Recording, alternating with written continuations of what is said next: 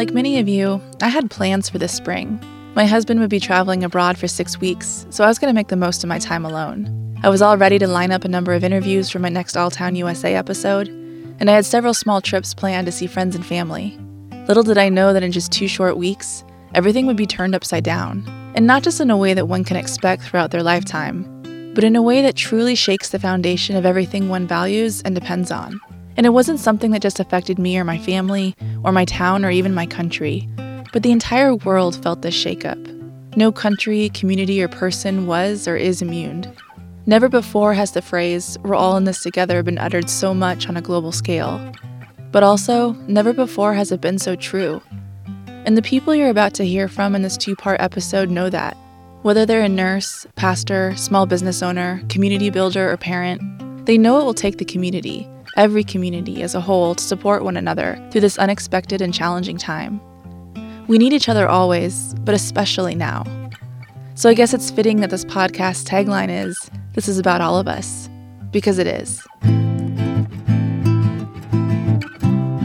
I'm Stephanie. Welcome to Alltown USA.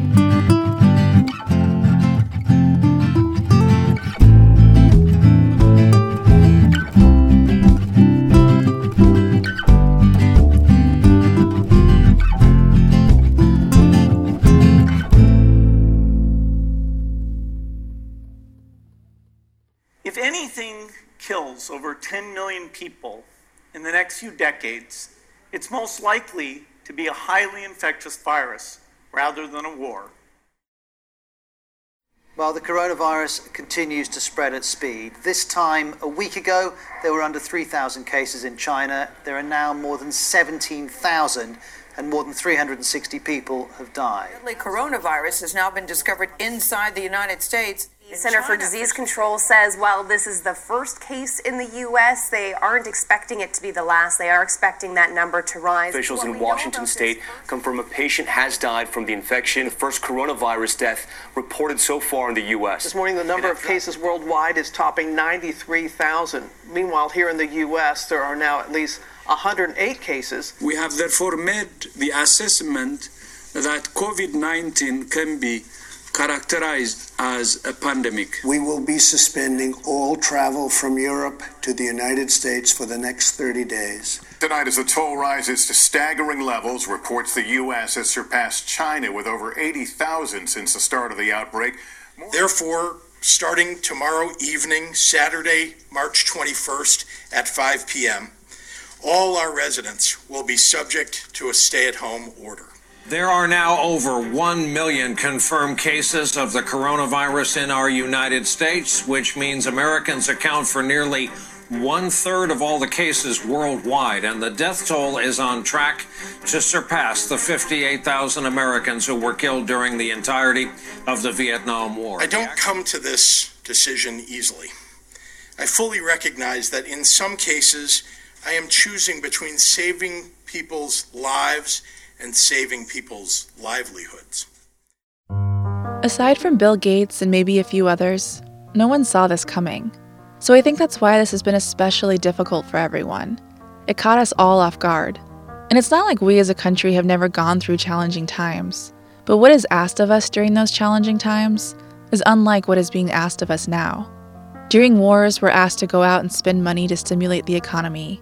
During natural disasters, we donate food, goods, and money, and volunteer to help clean up and rebuild. But this is something completely different. This pandemic is asking us to give up our fundamental rights as Americans, our freedom. The freedom to meet your friends at your favorite coffee shop, restaurant, or bar, to go see a movie, to get your hair done, or travel across the country to see your loved ones. And of course, to go to work, to go into your office, or to open up the shop each day that you built from the ground up, and that you rely on to put food on your table and a roof over your head. This pandemic, and our country and state's reactions to it, are demanding a lot of us. And with no clear end in sight, it can be really scary at times.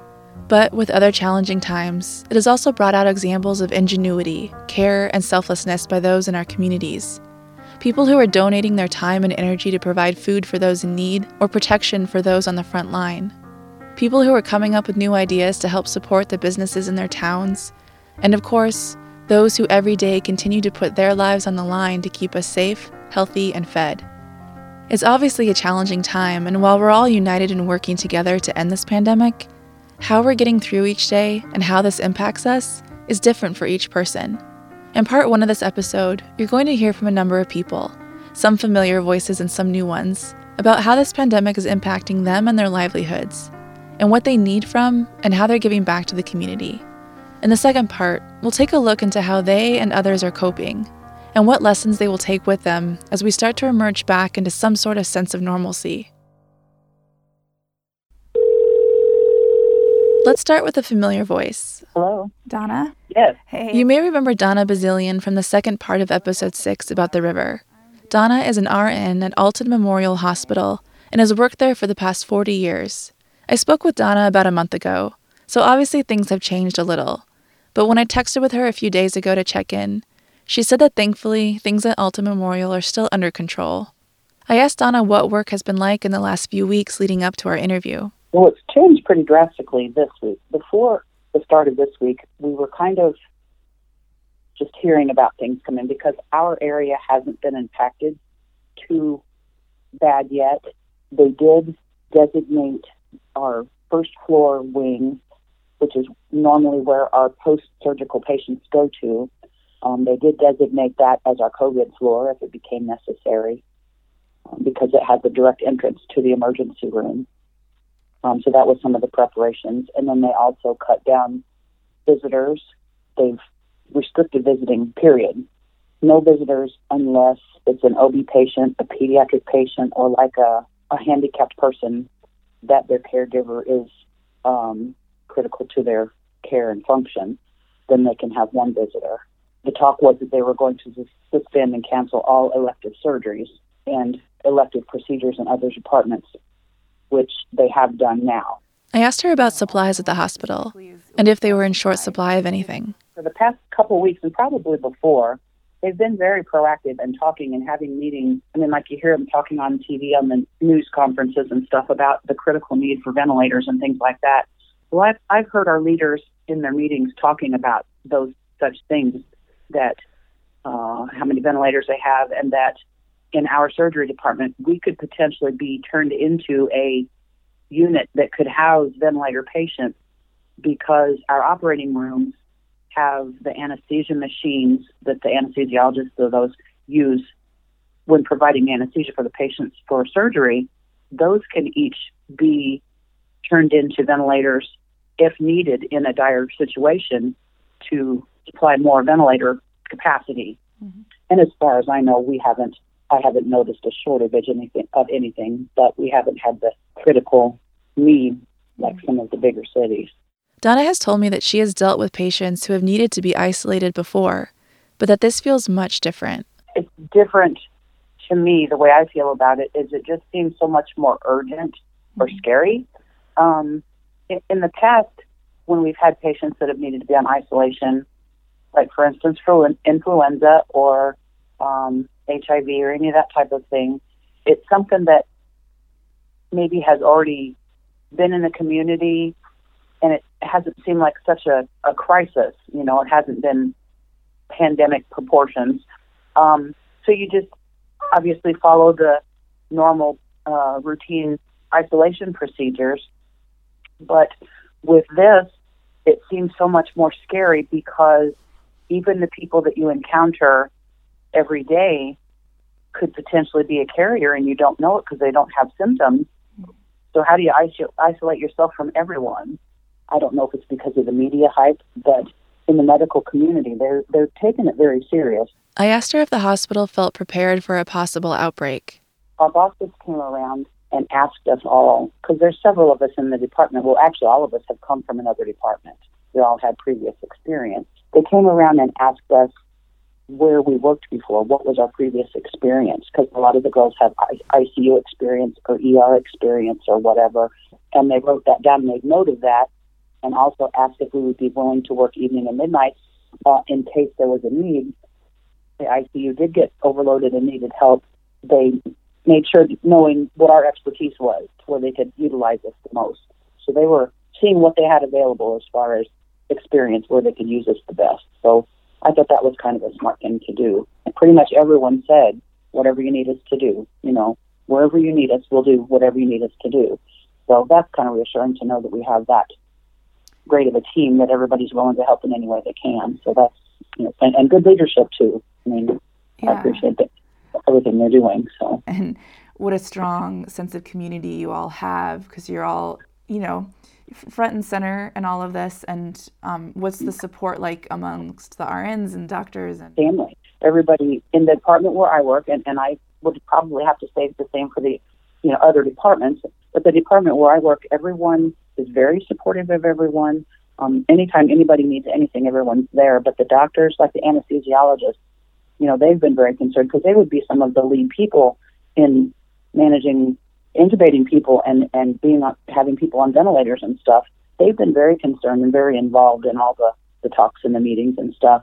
But I'd say everybody is supportive and, like I said, willing to do whatever needs to be done. But yet, naturally, human nature, everybody's kind of scared. Like, ooh, what's it going to be like? Because kind of fear of the unknown.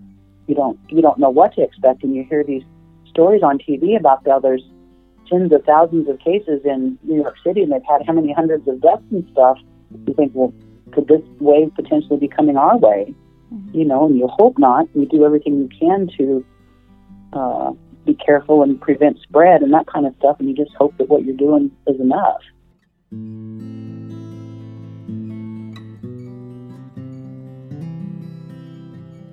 Next, I spoke with Kayla and Jason Harrison, owners of LeMays Catering. We have a catering business that focuses in on after-school programs, daycares, schools, anything that has to do with the youth.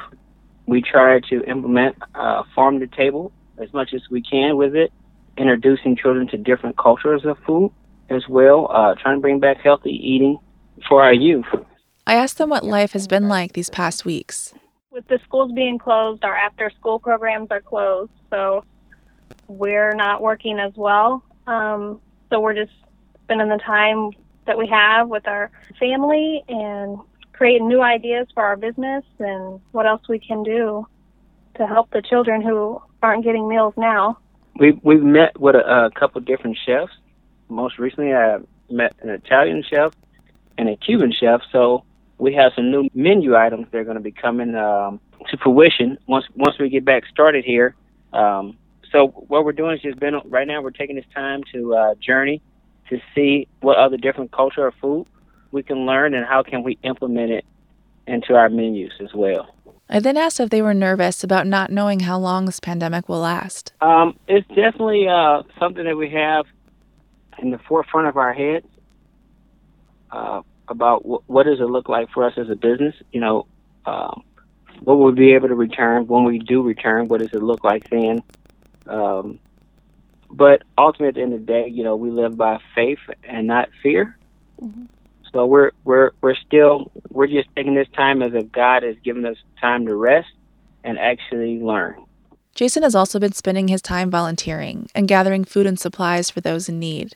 He explains a bit about what he's been doing. On a typical day, we arrive and farmers are literally all around the world donating food items, farmers who are donating meat. And what we're doing is we partner with Helping Hearts Grow, which is here in Alton, and they pack up the dry goods that we get and some of the meat packages that are raw. And then the other part of production is Rex and a host of other chefs. They're actually cooking dishes, and then they're getting it packaged up to put into these boxes that we give out. Jason was born and raised here in Alton, and Kayla has lived here for many years. So I asked them about how they see the Alton community coming together during challenging times like these. I think the energy and the love is already there, and I believe as we begin to come out of this, and we're fully out of it, that's going to begin to spread. Alton, to me, is already a close-knit community that thrives off our faith and love and hope in each other, and we see the good. And so I believe any time that we get the opportunity we capitalize on it. We seize that moment. And so this coronavirus is doing nothing except giving us, again, the opportunity to capitalize on what we do best. Alton people, we do what we do best under this kind of conditions. You know, some people are in fear and flight, you know, kind of deal, but Alton comes together. We're really that community that really digs our heels in and come together during this kind of time. I think the greatest thing that I've seen is the support for small businesses right now.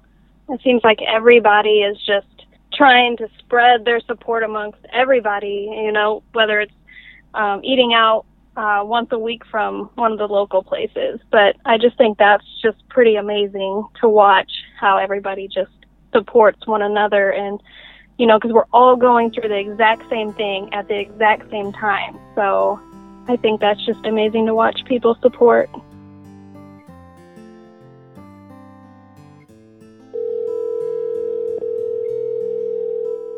And now here's another familiar voice. Hello. I also interviewed Sarah McGibney for episode 6. Sarah is the executive director of Alton Main Street. With many of Alton's Main Street businesses shut down, I asked what work has been like for her. Well, the last 2 weeks have been challenging, to say the least. Really, it's kind of just a big pause button on everything not only we were doing as an organization, but every one of the businesses that we serve is doing as a company. Right now, everybody is pretty much just in survival mode.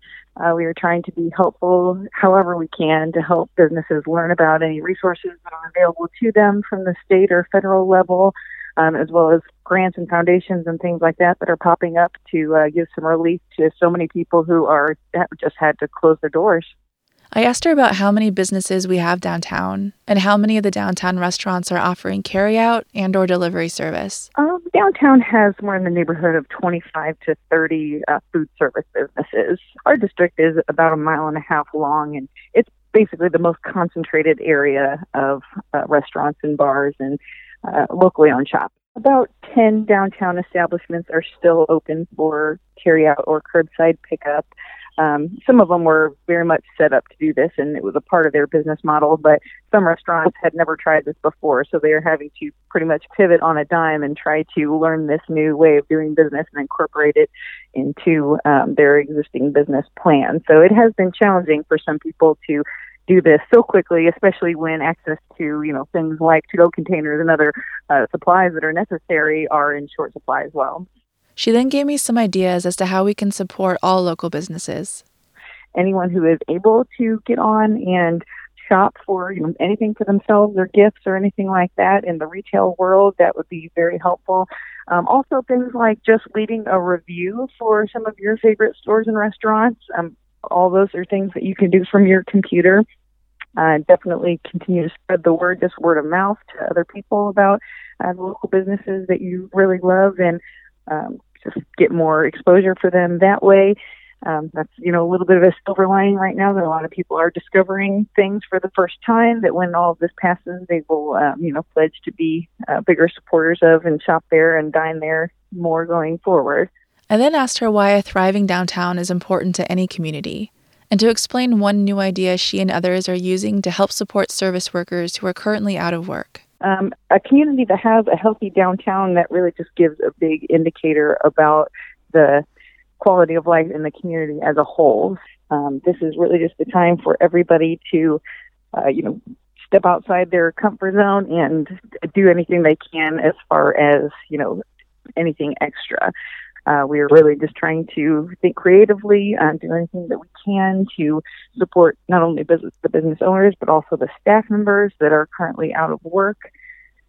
Just today, we actually posted a virtual tip jar on our Facebook page, direct links to Venmo and PayPal accounts for all of our local waiters and waitresses and baristas and bartenders, so that anybody who is quarantined at home, every time they go and get their own beverage out of the refrigerator, or every time they cook their own meal, if they could just go and tip a few dollars to one of our local servers that are out of of work right now that will definitely do wonders in helping everybody hang on just a little bit longer.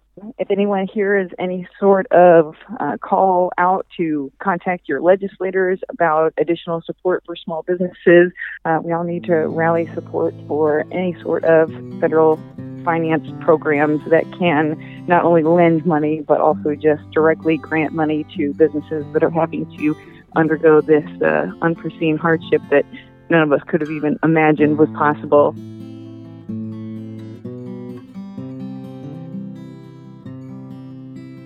Next, you'll hear from 3 different small business owners, all located in downtown Alton. The first is Lillian Bates, owner of By Design, a custom couture clothing shop that also provides sewing classes and alterations. A friend took me into her shop recently to purchase a face mask, and I was blown away. It's a beautiful shop, with garments from her most recent fashion show displayed in the windows facing the river. I asked her what work has been like this past month or so, and how she's keeping busy. Well, I've never actually closed. I have continued to come to work every day that I'm open, and I'm not staying till as late because there's obviously not walk-in traffic. But pretty quickly, thanks to John Simmons, he was talking to Ajay, who is the director at St. Anthony's Hospital, and learned that there was a shortage of surgical caps. And John, who I have known and have done work for, he said, wait, I know somebody who can do that for you. And he got in contact with me, and I, of course, said, well, yes, I can do that. And I was given a sample of what they wanted. I was given their cap. Well, I took it apart and reverse engineered, drafted the pattern, and then it got into the Advantage. And boy, I tell you, did the volunteers respond. We have so many talented women and men in this area. The artists around here are phenomenal. But the women just volunteered out of the woodwork. A lot of the women were already quilters, so they had a lot of the 100% cotton, which is what the hospital requires. And boy, they just, I had drafted the pattern. I went to Office Depot and explained the situation. They gave us a break on the price of having the patterns that I had drafted printed up into sheets so I could give instructions and a pattern to anyone that came in. There was no cost to anybody. People donated cotton fabric. People had cotton fabric. People donated money. People donated elastic, which is in short supply. So that kept me in operation. And how many caps were made, do you know? At the last count, and I still have some coming in, the last count there were over 400 caps made, surgical caps. And now 2 things have happened. St. Anthony's had also said, you know what, we do need masks, but they needed a very specific kind of mask made out of a specific material, which they gave to me. And so I didn't want to farm this one out. This was kind of specialized. So I've been working myself and another excellent sewist who's been with me for years. Her name is Paula Raymond. She and I are working together on completing these masks that we're giving back to St. Anthony's. She went on to tell me that Alton Memorial also requested masks, which she and her volunteers are currently working on. And are you donating these, or are they paying? Oh, yeah. Wow, that's amazing. And she went on to tell me why she's doing it. Well, you know, at some point in everybody's life, you have to give back. You just have to. It's what human beings do. We have to take care of each other. And if nothing else comes from this, it's been amazing, the response of how people have been taking care of each other. Now, I kind of get the feeling that people are getting to the end of their rope. You know, we need our towns back opened again, and people are starting to get frustrated. But still, they're coming forward, and they are perfectly fine helping and volunteering. There are women that's all they've been doing all day, is sewing masks for anybody that needs them. Some people are charging, but the ones that I have been in contact with, they are not. They're just giving them to people. As a small business owner, I asked her to tell me what the community can do to help support her and other business owners. Well, of course, those that are offering any kind of curbside service, patronize them.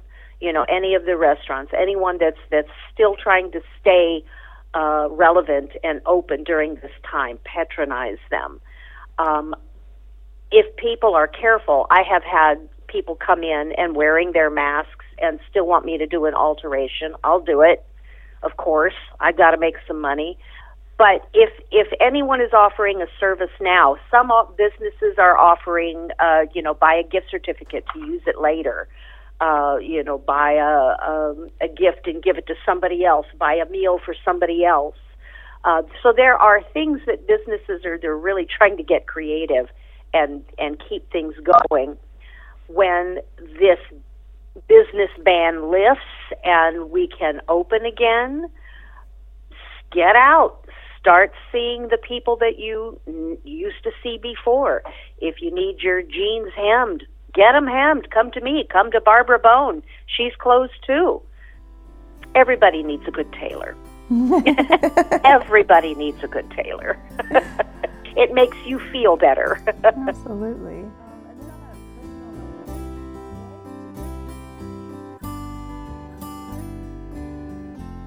Now you'll hear from Sydney Rushing, owner of Rushmore, a clothing boutique located on Broadway in downtown Alton. If you haven't shopped at Rushmore, which you can currently do online, I highly recommend it. I'm not at all embarrassed to say my closet contains quite a few tops from Sydney's store. She opened Rushmore in August of 2019, and I asked her what made her want to open a boutique in Alton. I had always worked in St. Louis. I've been in retail a long time, and I lived in Alton, and so driving to and from St. Louis, it was like, okay, I don't mind this, but sometimes I want to shop closer to home, and I don't want to go to Kohl's or Macy's, JCPenney's, those types of places. I wanted something special, kind of unique, and I thought, well, somebody will do that. Well, then nobody did it, and I thought, well, I could do that. So it happened. She told me how work has been prior to the pandemic. This month aside, it's been great. Everybody loves shopping small around here, which is such a inspiring feeling. And even January, January is slow for everybody, but even through January, I felt the love and I felt the appreciation that we were still there. We were happy to be there. And then February was pretty great too. And then I was thinking we would just keep going uphill, but March, of course, super slow. She then told me about her decision to go to online shopping. It was actually really interesting. I refused for a very long time to put anything online. I wanted to have a website, of course, because an information hub. But working in retail, you sort of get kind of callous to the idea of shopping online. And I opened a brick and mortar because physical shopping is so important to me. I love going in and feeling the materials and the qualities. And if you've ever been in Rushmore before, you'll know that I love the way things feel. Like, if it's not soft, if it's not comfortable, I really don't want it in the store. So I was very hesitant to do the online thing. But by February, she was ready to try to put some things online. So she began working on updating her website. I think it was probably the beginning of March that I had it kind of the way I liked it. I wasn't really ready to put products online quite yet. But then all this stuff happened, and it was almost like the timing was unbelievably perfect. And so I think the last week that I was actually able to be open, I started taking photos of stuff and uploading it, and it was just, it felt sort of meant to be, given that the timing was so compatible. I then asked her what business is like currently. At first, it was very panicked, but I've sort of surpassed the panic, and now I'm in this got to move forward, just got to keep working through it, working with it, really. I'm part of a group in St. Louis called the Women's Creative, and they really inspired me. We've been having these calls, and we all talk about how we're feeling and what we can do to keep working through all of this. And they just said, keep pivoting. And it's like, every day I wake up and I'm like, okay, how can I pivot in the right direction? What can I do to make this a little bit better in the situation? I also asked her what she and her business need from the community right now. I fall into kind of like a weird group right now. It's kind of, I don't like to call it this, but it's like unnecessary items. So I'm trying to think of how I can better serve people right now. Like, we all want some comfy clothes. I would like to know what I can offer. I'm working right now on a gifting collection, I guess. So usually I'm pretty clothing heavy, but right now clothes aren't really essential. We're all in our comfy clothes. We're all wearing PJs most of the time. Mm-hmm. And I know so many events are coming up, and we may not be able to physically be there for these big events, but what we can do is give them gifts. And so I'm focusing on having things like gifting bundles and things like that. And I hope that that's something that the community needs and would appreciate right now. So I guess what I need from them is feedback, really. What can I do more to make it a more a shoppable experience online, or products that are something that you're willing to spend your money on right now. And she told me what she wants people to know about what it's like to be a small business owner. As far as all the time goes, you're always thinking about the next step. You know, you're trying to be one thought ahead of what you need to be, really. And right now, it's a lot of holding your breath. It's like, you know, am I going to pay my bills? You know, it's it's scary, but it's doable. You know what I mean? Like, I think that we can all make it through this. It's just we need the backing of our community to understand that, like, not all the time, but sometimes, especially this time of year, I think everybody's feeling penny to penny. And we've had a lot of new businesses start up.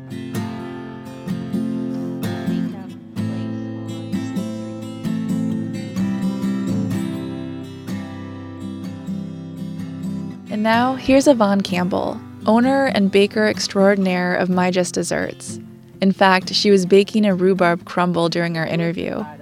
Yvonne is in her second year as owner, and I asked her how she's been enjoying it so far. I'm definitely a born baker, and if I didn't bake, I always tell everybody, people say your pies are so good, and I'm saying, well, I'm going to tell you this, if I couldn't bake, I don't know what I would do. So I think I definitely landed in the right place. I call it my Just Desserts love story, because look where we are now, and it's exciting just to think about, even in a time like this. She then told me what work has been like the past couple of months. So I think it was put in effect on like March the 18th. So even previous to March the 18th, our business just declined. You know, as soon as coronavirus was a big deal, or even just as soon as people started talking about it, and you just seen the numbers. I mean, a good lunch on a Wednesday would be maybe like 110 people. We were having like 22 people days. Wow. So it hurts, you know, a small business to go from that type of revenue to, like, I would say, we can't have 320 people days in a week. You know, we can't do it. So then when it came time to thinking about, okay, could we do curbside? When you have to process how many to-go orders you might do in a typical day. That was not the most of our revenue. And then you have to think about gauging your supply, your inventory. What should I make in a day? What are people going to order? So once the 18th came, we did it for a few days. And I just felt like we're going to lose money by trying to stay open, try to keep people on the payroll, and not know what Monday is going to bring. Mm-hmm.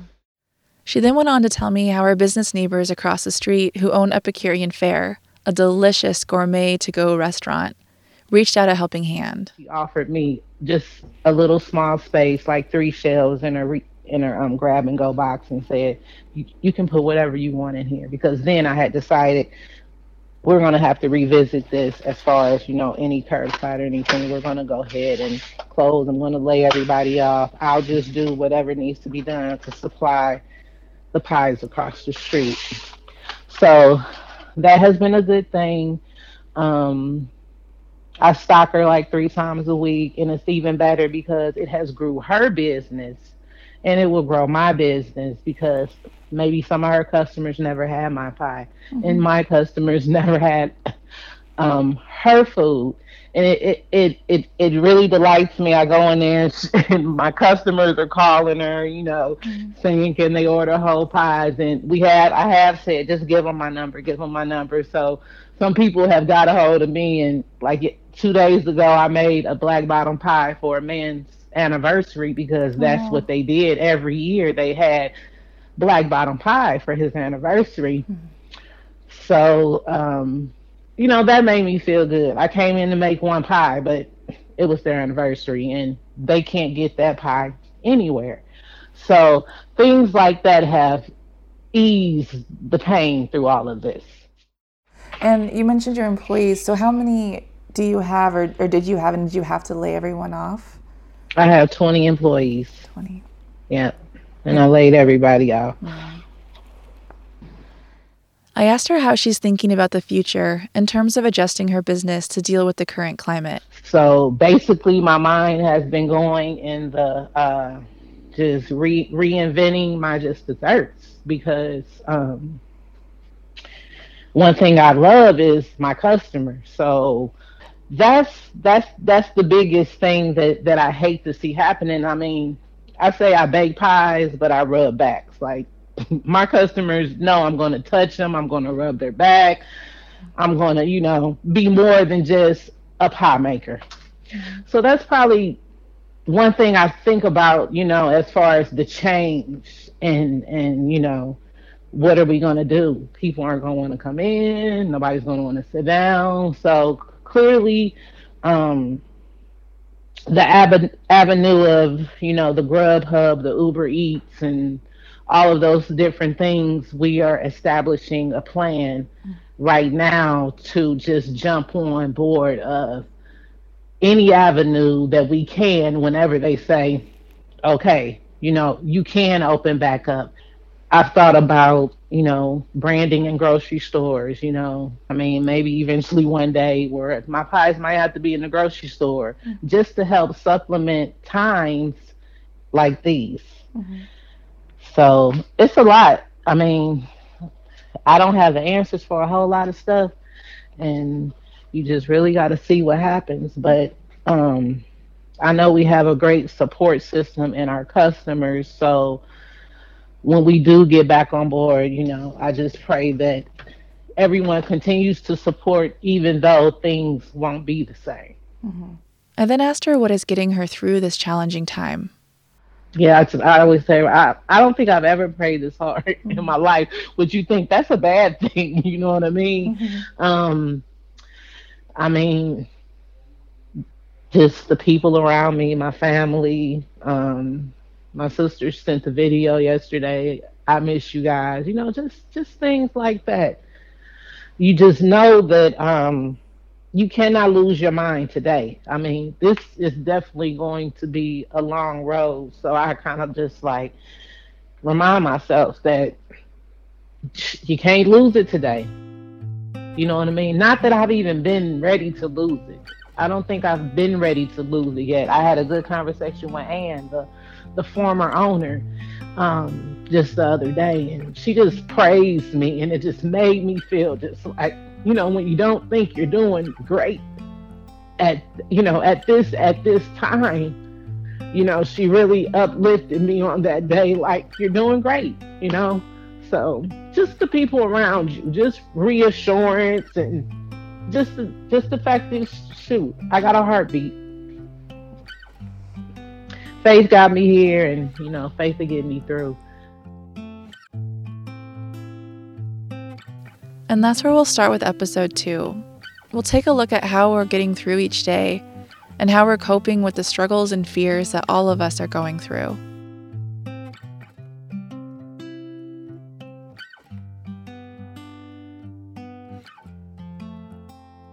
This episode of All Town USA was written, edited, and produced by me, Stephanie Young. Theme music by Will and Janet Buchanan, with additional music by Darren Pierce and Miles Moore. Special thanks to Lillian Bates, Donna Bazillion, Yvonne Campbell, Kayla and Jason Harrison, Sarah McGivney, and Sydney Rushing.